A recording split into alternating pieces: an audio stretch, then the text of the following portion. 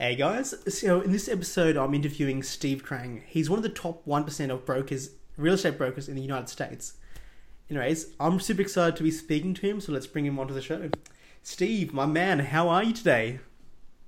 I'm doing good, doing good. As I had to delay you a little bit. I was closing a deal, 4:50 Mate, on a I'm Friday. So, absolutely fine with you closing deals before our calls. That's goes to show what you're doing. So, could you tell us a little bit more about your background and, I guess, what you've done in the past and what's taken you to where you are today? well, how far back you want to go? You want to go before real estate or throughout real estate?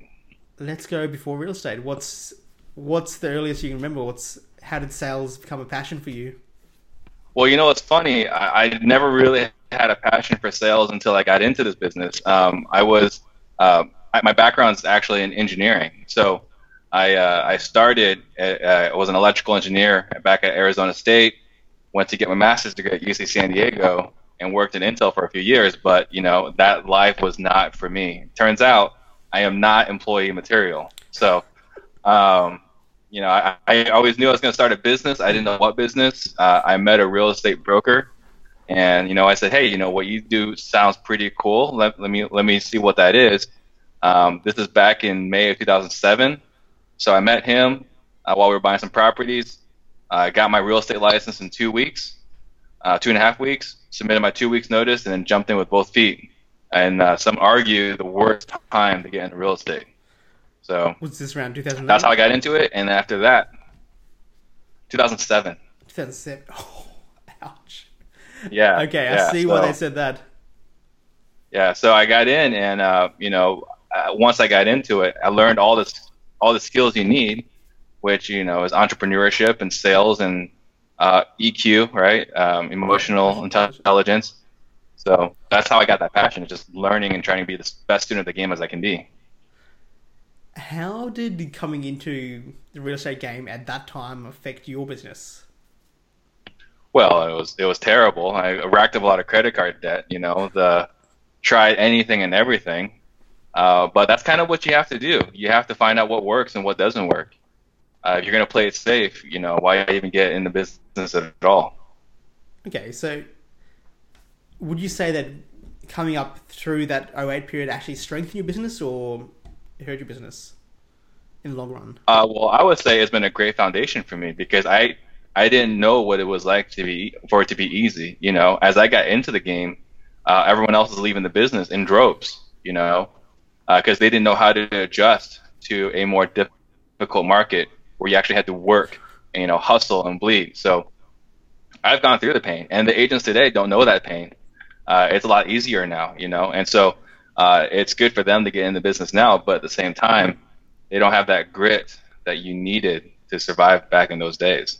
Okay, could you talk to us a bit more about what grit is to you? So what do you mean by the hustle, the grit? What are you actually doing to achieve those results? Sorry, you skipped a little bit there. What was that? When you say the hustle, the grit, the doing the work, what is the work to you? What is it that you do on a daily basis that allows you to achieve those results? Is it networking? Is it walking the streets? What is it that's You made know, the biggest impact?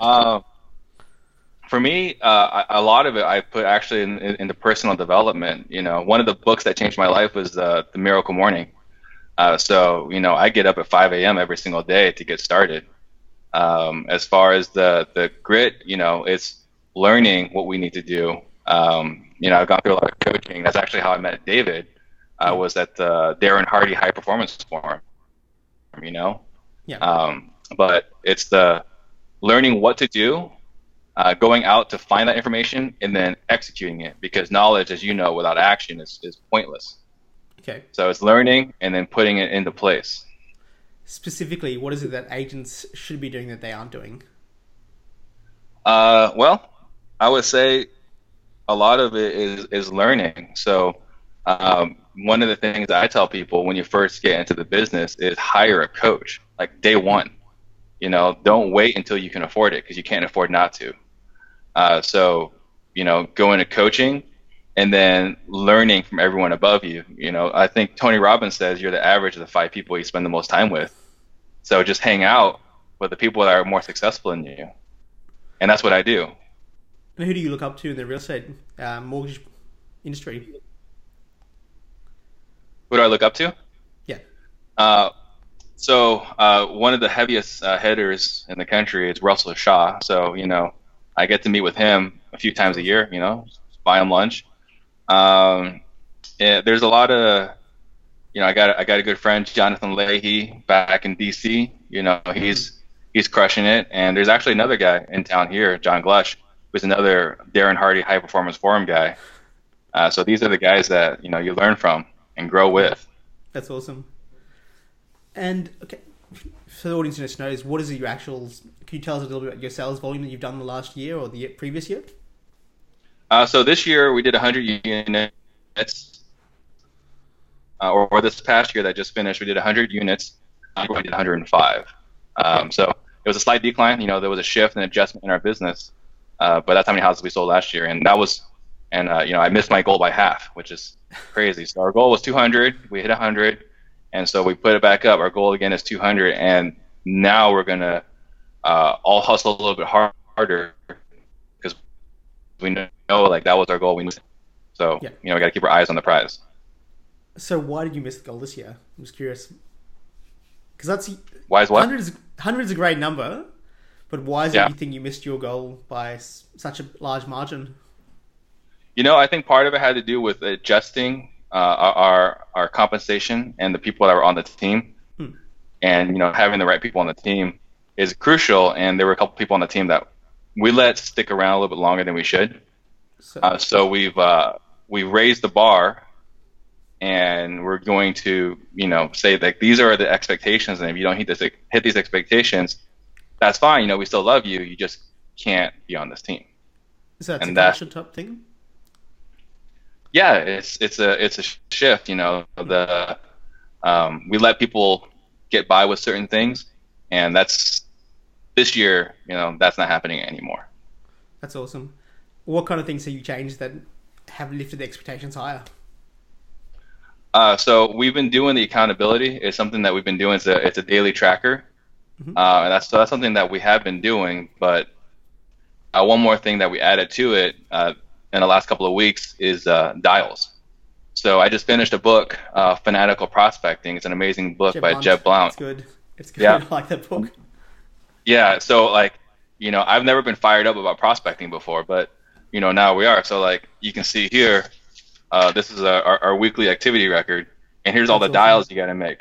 So everyone's responsibility is making 25 dials every single day, no matter what.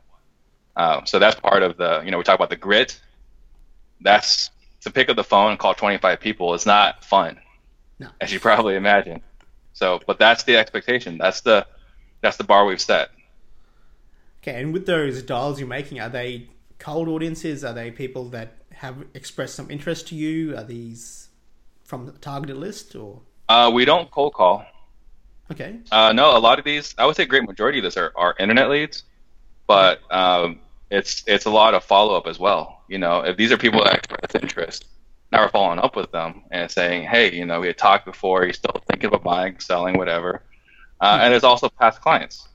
Hey, it's Steve Trang, we bought a house a couple of months ago. Just want to make sure everything's still going good. Are you still happy with the house? Yeah. And they say yes. Okay, wonderful. If you know anyone else that would appreciate great service, we do like to work by referral, so please let us know. Don't keep us a secret. That's awesome. Yeah. Cool. I guess that's one thing that most people don't do. They don't follow up with their past clients. They don't follow up with people who already bought from them. That just someone's done a service for you, go back and speak to them.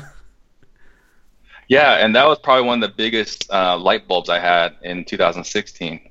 Was I've been really good at lead gen, but I've been really shitty at staying connected with our leads. And so that was one of the focuses for 2016. And we can tell already when we're making these calls, the clients are much warmer now, because now we're treating them like clients for life. So we all know it, we all say it, but to actually treat them like clients for life, it's been a major game changer for us. This is the big difference there. You actually, when you say treating them like clients for life, it's a big difference from treating them like a number in a phone book. I think a lot of agents and salespeople in general, they just look at their clients and go, "You're not really a client to me, you're just a customer, someone that I need to sell." But I guess you caring for you guys, that's why you're able to do that volume, because people want to come back to you. Yeah. So I mean, and follow up with like we have a birthday, like so on their birthdays we'll send them something, Ideally, it's something that's Facebook worthy, but we can't control whether they post it on Facebook. But it's something that impresses them, wows them. They text us, they Facebook message us. It'd be nice again if they would Facebook post it.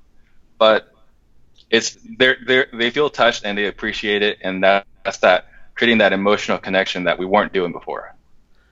What would you say you spend to acquire a customer?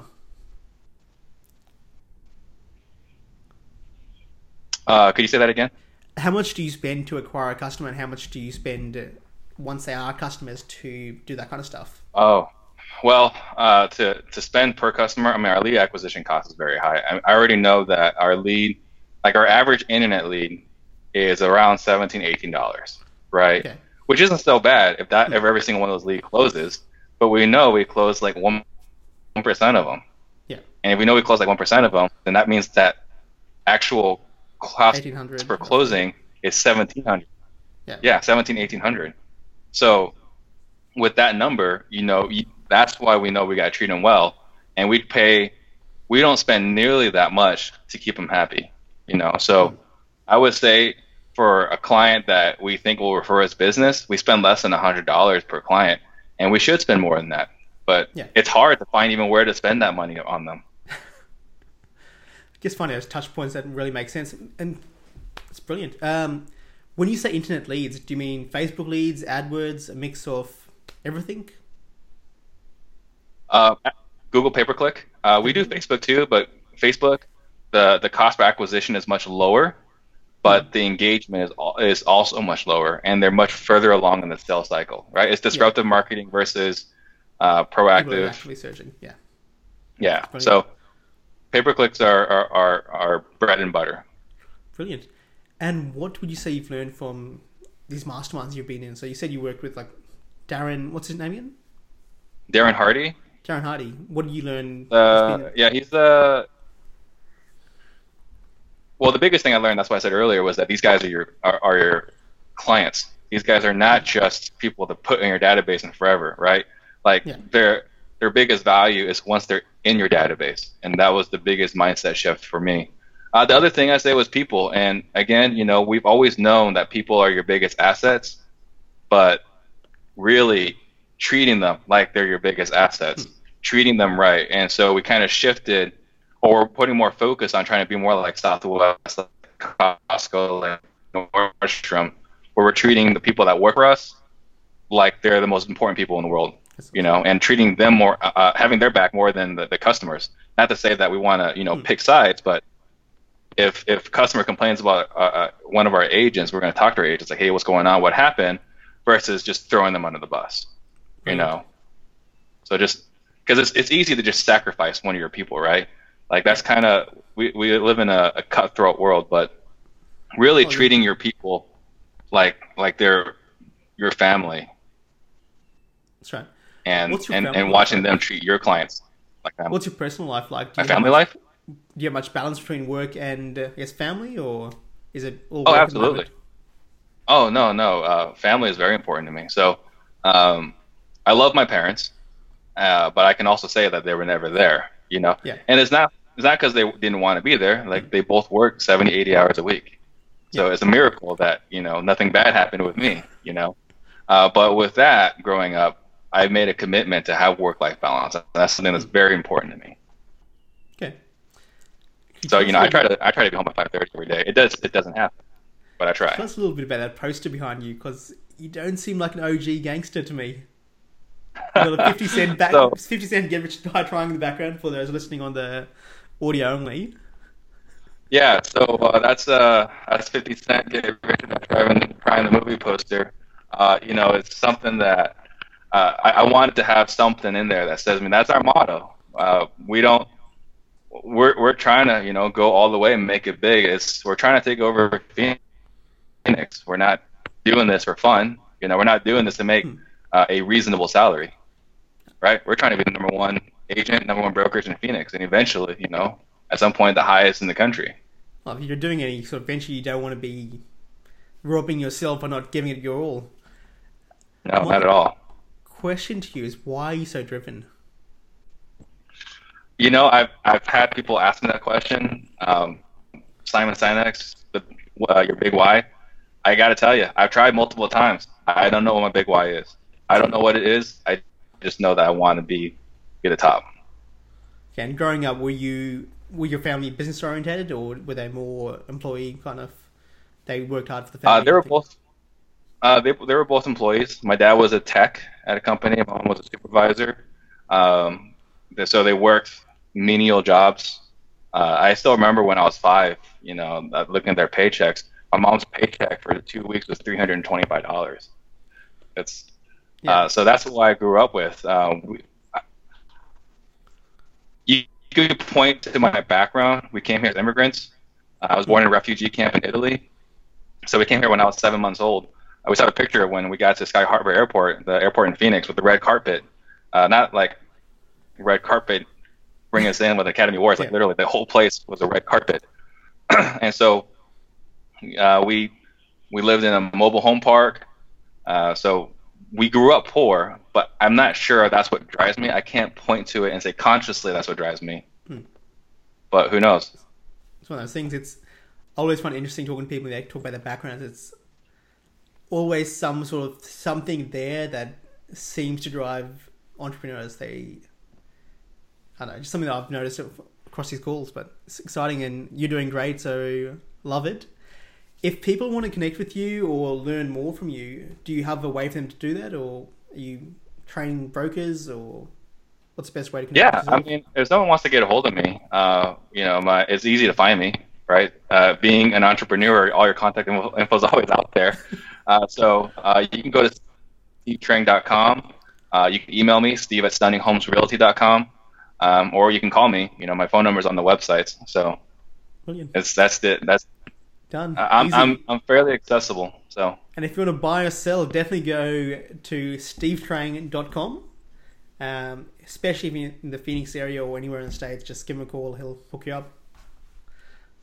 Absolutely, we definitely will. And we'll take great care of you.